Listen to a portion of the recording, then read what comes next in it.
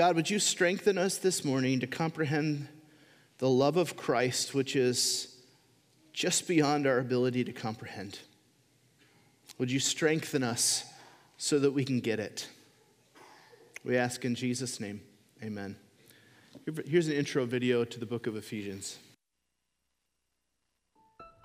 The book of Ephesians was written by the Apostle Paul to the church in Ephesus at 60 and 63 AD. Paul encourages the church in Ephesus, as well as other young churches, to continue maturing into the image of Christ. Paul establishes that as followers of Christ, it is crucial to understand who God, in His great mercy, declares us to be.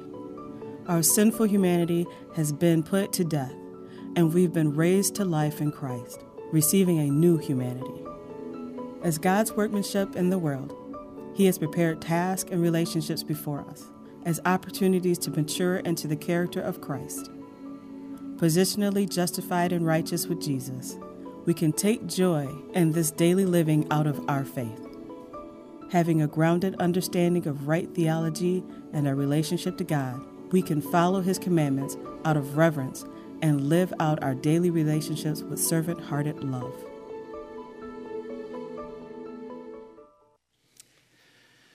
We're going to look this morning at a prayer to know the unknowable, to grasp what is just beyond our ability to grasp, to comprehend what is just outside the bounds of natural comprehension.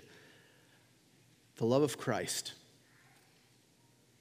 It's probably my favorite prayer in the Bible, and we find it in Ephesians chapter 3, verses 14 to 21. You can find your way there. We'll read it in just a second. I find myself praying it a lot as a pastor, that you would get it, that I would get it, that we would somehow be supernaturally strengthened in our inner being to know the love of God for us in Jesus Christ. You've heard the phrase, you can lead a horse to water, but you can't make it drink, right? At some point, every preacher can articulate what the Bible says, can explain it, can illustrate it, can maybe connect the dots, but all of us find ourselves in exactly the same point after we do that. It's beyond our ability to actually make it click, to know it in your inner being. And sometimes I'm discouraged by that, but then I read the Apostle Paul, who wrote letters in the New Testament, and it's beyond him as well. It's a work of God. And so after laying out some incredible theological concepts in the first 3 chapters of Ephesians, he breaks out in this prayer.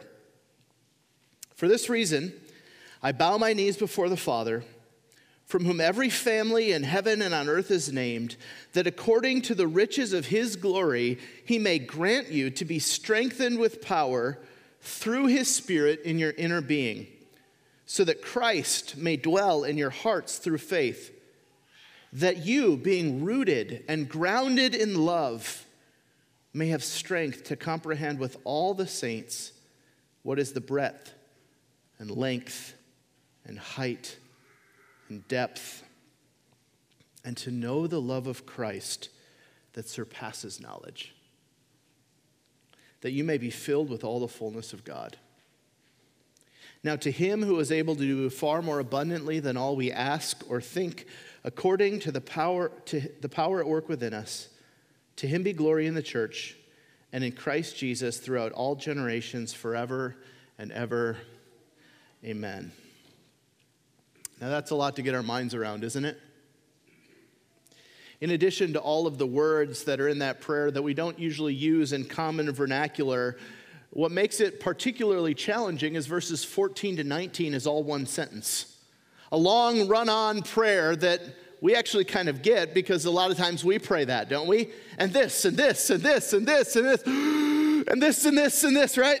And Paul prays these glorious things that we would get what is only supernaturally attained.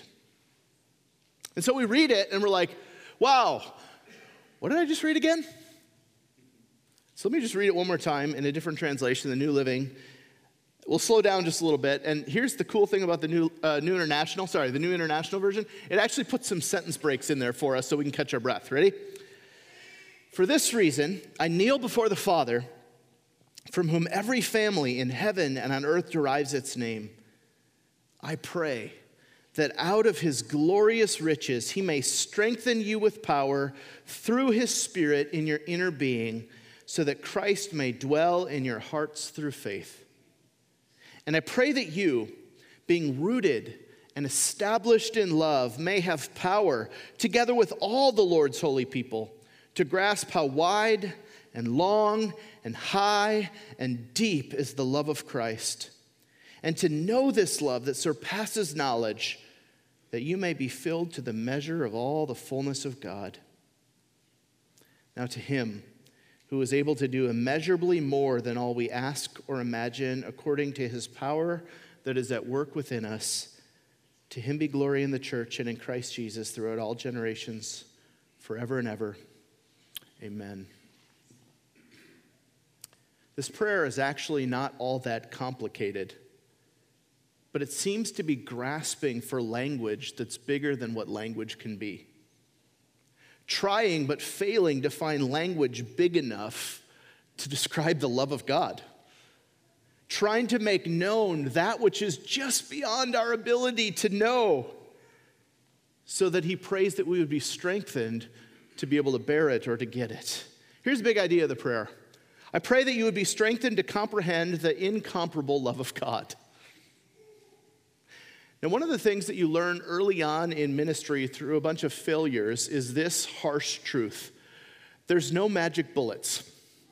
There's no one thing that if you know, everything else works itself out. If we just did this, if we just prayed more, if we just got strategic thinking that connected this with this, if we just, you realize very quickly that language, if we just, is false. There is no magic bullet. We're far more complicated than that as people, and individuals are more complicated than simply one simple solution. And yet, this prayer, I think, is as close to a magic bullet as you can find in the scriptures. Paul prays, if you can even begin to grasp how much God loves you in Christ, and be strengthened to believe it in your inner being, your inner self, you're going to be okay. I have a feeling if you grasp the love of God for you in Christ, everything else is going to work itself out. It won't be simple. It won't be just a straight shot. It's forward, backward. But I think if you get in the depth of your soul the love of God for you through Christ, you're going to be okay. The Spirit will supernaturally sustain you. It will transform you from the inside out. And that process will take the rest of your life, but he will sustain it. As your pastor, I don't know how often I pray this for you. And I pray it for me. Oh, God, help me to grasp this. Oh, God, help them to get it, to know. And so let's dive deeply into this prayer, shall we? Paul begins his prayer with these words, "For this reason, I bow my knees before the Father," which should cause us as critical readers to ask the question, what reason? Yeah, for this reason. Well, what reason? And to understand that, you actually need to know a little bit about the structure of Paul's letter to the Ephesians. It actually neatly divides in half. Chapters 1 to 3 is the theology or the truth, the doctrine of the gospel. And chapters 4, 5, and 6 is the implications or applications of that gospel. And so chapters 1, 2, and 3 articulate these rich theological truths of who we are in Christ and all of the spiritual blessings that are ours now in him. Chapter 2 declares what God has done for us through the work of Jesus, that he has reconciled us with himself, and he has reconciled us with one another in Christ, so that there's no longer Jews and Gentiles, but now one new household of faith, one new race, one new humanity in Christ. And that the good news is that God makes us right with himself and makes us right with each other. And what Paul marvels at is that the Gentiles are included too. And he reflects a little bit in chapter 3 that this mystery that's been hidden in plain sight all throughout the scriptures, but now revealed explicitly in these days, is that the Gentiles have access to the Savior. And he says, irony of ironies, the most Jewish boy you can imagine was the one chosen to bring it to them. And he marvels, and he lays out for us this new identity that we have in Jesus. And then in chapters 4, 5, and 6, we read the first verse that we are to live worthy of this incredible calling that we have in Christ. What he does is he applies it. He teases out all of the implications for our own life personally, and then all of the relationships that we have with God, with our spouse, with our children, with our employers, with the people of God, that the gospel changes everything in that. But in between the doctrine and the application, we come to this prayer, this hinge point prayer, where Paul says, oh God, help them to get it. Oh God, help them to understand. For this reason, in light of the spiritual blessings we have in Christ, in light of the reality that we've been reconciled to God and each other, in light of the fact that the Gentiles are now included in this great work of salvation, so that it's no longer Jews and Gentiles, but now a new race, family, household, help us to get it. And he prays that we be strengthened to grasp two things and then one implication. That God would strengthen us with his power in our inner being so that Christ may dwell in our hearts through faith. Don't worry, we'll unpack that. That we would be strengthened to comprehend the incomprehensible love of God by being rooted and grounded in his love. And that upon knowing the love of Christ, third, we would be filled with all the fullness of God. This work that God has to do involves strengthening us to be able to bear it. About 6 years ago, we put an addition on our house. Let me tell you, this is not a simple process to do.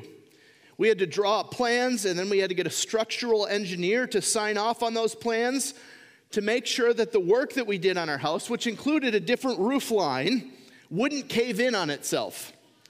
And we had to do two very significant things to strengthen our house. First, we had to get a 22-foot long steel beam, which my wife lifted into place. It was awesome. She was incredible. It was amazing. No, actually, we had a crane that actually did that, but she would have otherwise.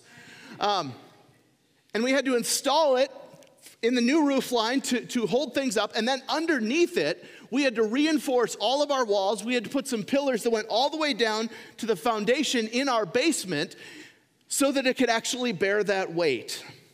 Our house needed to be strengthened in order to bear the weight of the new roof and all the snow that would fall on it one day. In the same kind of way, I think, Paul is praying that we would be strengthened, built up, so that we could endure two things. That Christ may dwell in our hearts, and that we may comprehend the incomprehensible love of Christ. We need God's supernatural power for both. I pray that according to the riches of his glory, he may grant you to be strengthened with power through his Spirit in your inner being, so that Christ may dwell in your hearts through faith.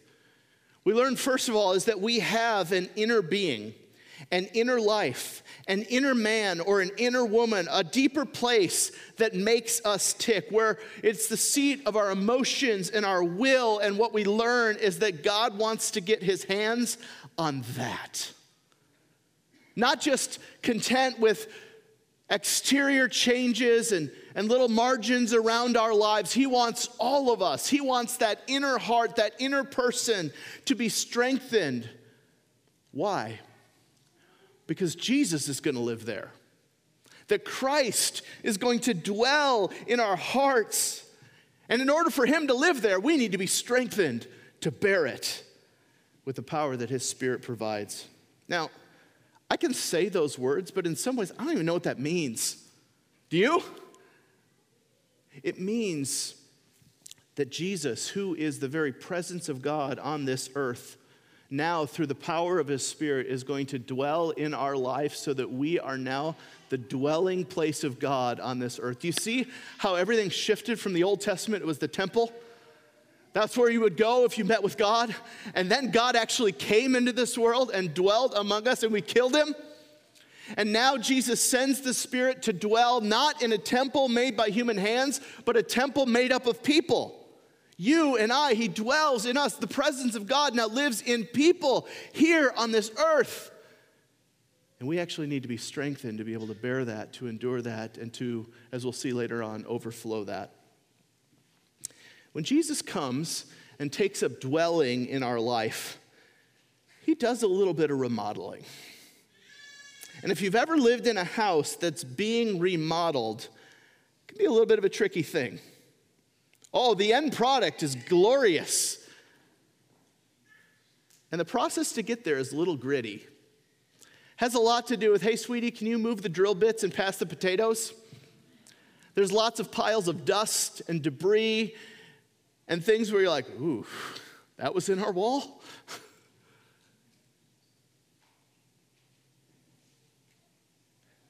I don't know if there's a better analogy of sanctification than living in a house that's currently being remodeled, but that's exactly the work that Jesus does when he begins to dwell in us. And it's beautiful, and it's gritty, and it's hard. And when we see the end product, we never regret the process. The second thing we need to be strengthened for, in addition to Christ dwelling in our hearts, is to grasp what is just beyond our ability to grasp. I pray that you, being rooted and grounded in love, may have strength to comprehend, not by yourself, but strength with all the saints, what is the breadth and length and height and depth, and to know the love of Christ that surpasses knowledge. Do you see how language just kind of fails here? I pray that you would know that which surpasses knowledge. What are we talking about here? Like, there's not a word for that, right? It's kind of like later on when he says, abundantly beyond anything you can ask or imagine or dream or imagine, right? It's language limits us here. But he gives us a couple analogies. He says being rooted and grounded in this love. That's a metaphor from agriculture and architecture. That we are rooted. In order for a plant to flourish and thrive and grow, it must be properly rooted in the soil. And when the roots go deep and it's rooted in the right soil, it can endure harsh circumstances and weather, drought, because it is rooted. I think of the tree in Psalm chapter 1 or Psalm 1 that is rooted by the streams of living water that endures all circumstances because it's rooted in the right place. Says we are rooted in his love, and then we are grounded in his love. This is a metaphor from architecture, that in order for a building to be secure, it must be grounded, its foundation must be secure and solid on the bedrock. And so what is the rooting and the grounding in? It's in his love for us, in Christ, that we are going to be built up into something, but we need to be rooted and grounded in his love first. That's the main point. That's the point. And other things flow from that. The only problem with this love is that it's so beyond our comprehension to fully grasp. That's why we need to be strengthened to endure it, to get it, to grasp it. How wide and long and high and deep, every direction that you can imagine is infinite, and to know this love that surpasses knowledge. Language utterly fails us here. Now, let's just take a step back for a second and talk about the knowing being prayed for. When it comes to knowing, I think there are two different ways that we can know something. There's an objective knowing and there's a subjective knowing, or there's a knowing of the facts and information, and then there's an experiential kind of knowing that's based on that, but it's different. It is entirely possible for you to know right information about God, but be completely unmoved by it. Did you know that? You can know lots of facts and actually be able to articulate what the gospel is, but be completely unmoved yourself by it. It happens all of the time. This kind of knowledge without any kind of implementation or experience of that knowledge. Lots of us know a ton of information about healthy eating and exercise, don't we? And some of us have never really experienced it. We know it, we just don't do it. We don't experience it, and because of that, we don't experience the benefits of that. But we know it. Or we can know all kinds of information about the proper maintenance of our cars, our automobiles, but still never make an appointment for an oil change or replace the air filter. In the same way, it's entirely possible to objectively know lots of spiritual truth, but be completely unmoved by it. The Bible's filled with examples like this. People witnessing miracles untold. I mean, the whole story of the Exodus, the entire generation, minus like 3 or 4 people that walked through the Red Sea, died in the wilderness because they didn't think God was powerful enough to give them the land. Even though they objectively knew that was untrue. He had parted a sea, my goodness. Or think of Judas, one of Jesus' inner 12. You couldn't see more of Jesus than he got a window into seeing, or hear more of Jesus' teaching than he heard. He was there for almost all of it, and in the end, unmoved, lacked faith. So what exactly is this knowing that Paul prays for?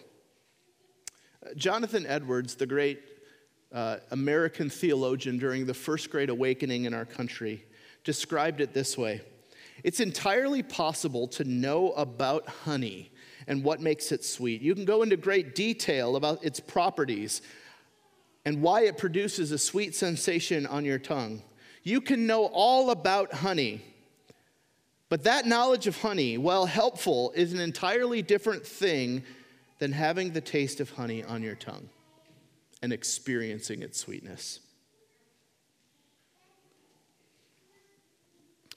In Ephesians chapter 1, after throwing out all of these spiritual blessings that are ours in Christ, Paul prays there that the eyes of our heart might be enlightened, that we might know the hope to which we have been called and our glorious inheritance as saints. Now Paul prays that we would be strengthened to know the love of God like that, to experience its sweetness, to be strengthened to bear it and to believe it, and dare I say, live like it's true. See, many of you would mentally affirm the love of God for you in Jesus Christ, but you don't live in any way like he actually loves you or likes you. Many of you think that God did all of that stuff so that he could merely tolerate you. God loves you. God loves you. You. Not the person just to the right or left. You.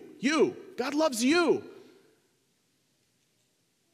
And my prayer along with Paul this morning is that you would know that like honey on your tongue.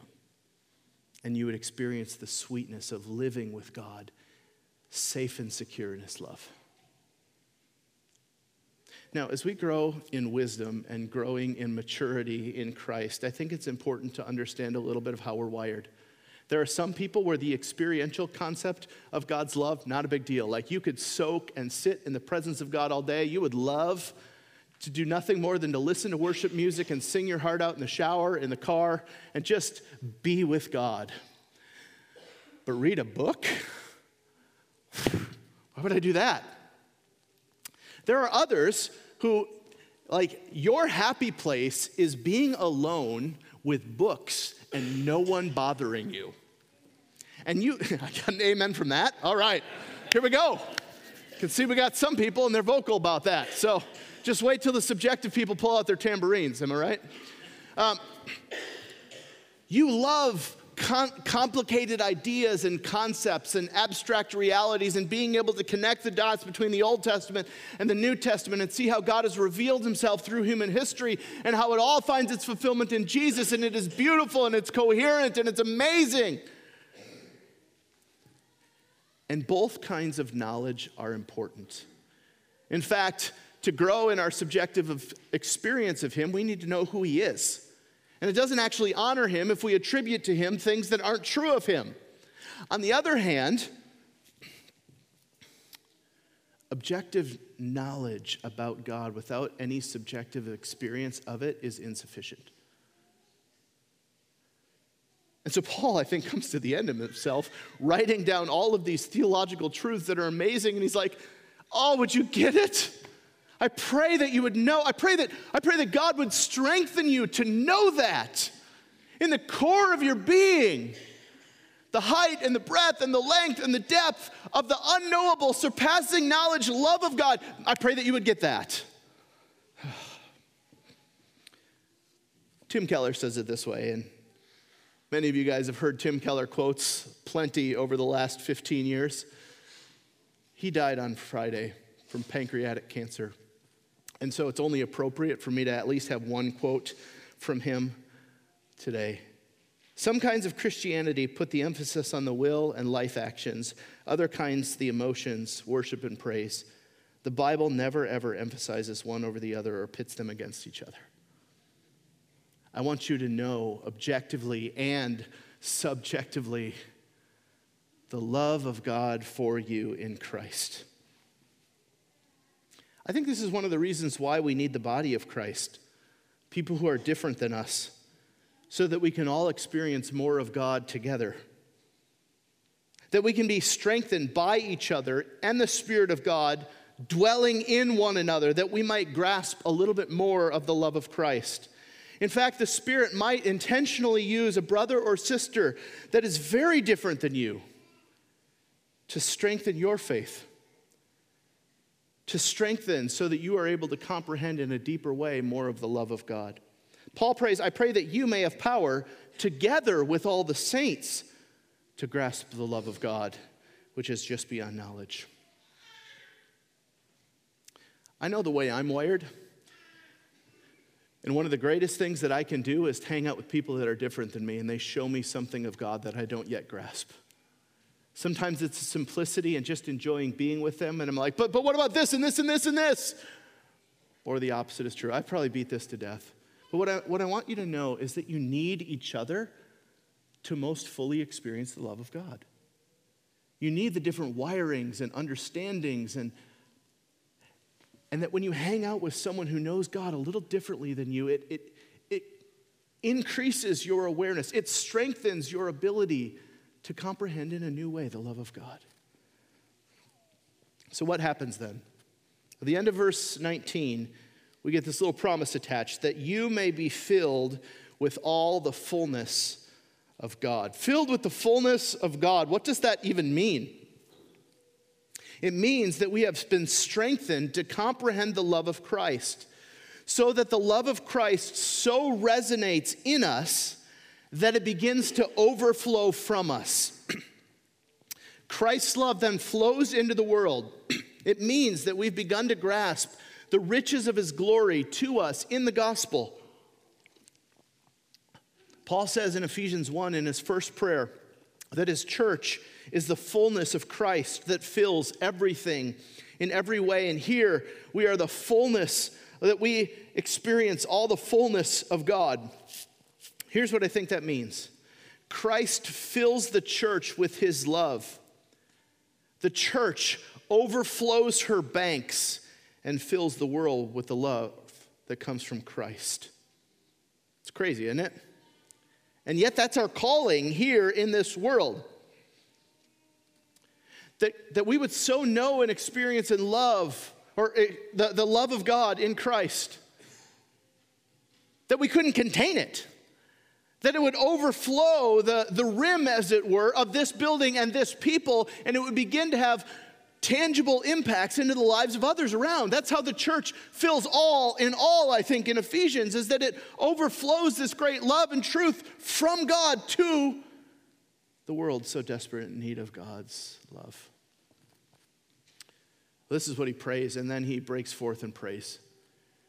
A doxology, as it were, after all that he's said and all that he's prayed. Now to him who is able to do abundantly more than all we ask or think, according to his power at work within us, to him be glory in the church and in Christ Jesus throughout all generations, forever and ever.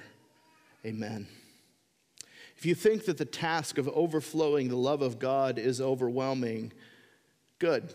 It is. But the good news is that it's not us doing it. It is God working in us. To him who is able. That's not us. Here we go. Language is failing. To him who is able to do far more abundantly. Here we go. Language is failing us again. More than we can even imagine. Than all we can ask or think. According to his power at work within us. To him be glory. See, he does all of this work not just for us, but to glorify himself. It's not about you. And it is about you. It's about you experiencing the love of God in a way where you need to be strengthened in order to endure and experience it.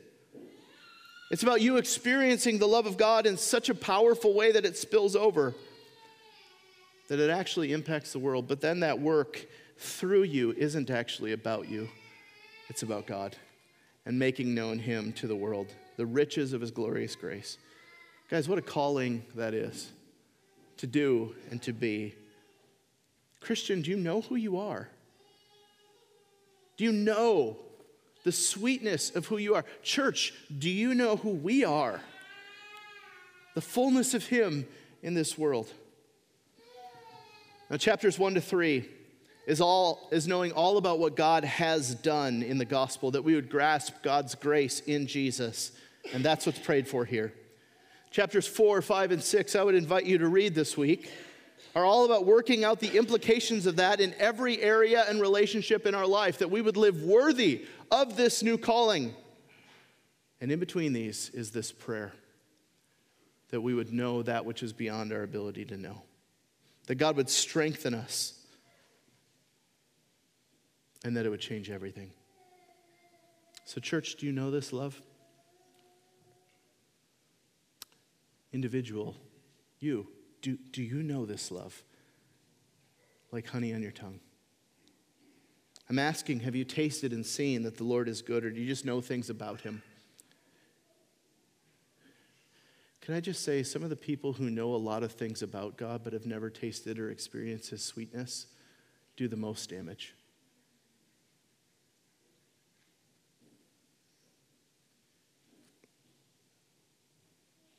Do you know in your inner man, the core of your being, that God loves you? Do you believe that? And do you actually live like it's true?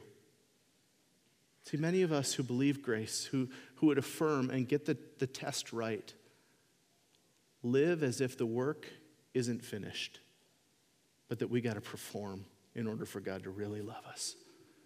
Do you know that thinking betrays the very thing that gives you hope? It is finished. He has done it. Rest in that. He's done it for you. And it frees you to live like you should, like you ought, overflowing his love and his presence. Guys, I've done all that I can to preach, to illustrate, to connect the dots. And even in this moment, after talking all about the prayer that God has to do it, we find ourselves at the very beginning, that God has to do it.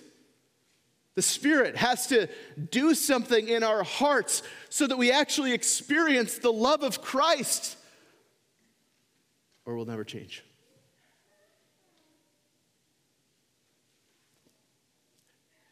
So can I pray for that right now? God, do it. Help us, strengthen us, according to the riches of your glory, to know that which is just beyond knowledge. Strengthen us to know the love of Christ. Let him dwell in us richly, that we might experience your fullness that overflows. God, do that in us, I pray. Do the work that only you can do. In Jesus' name we ask. Amen.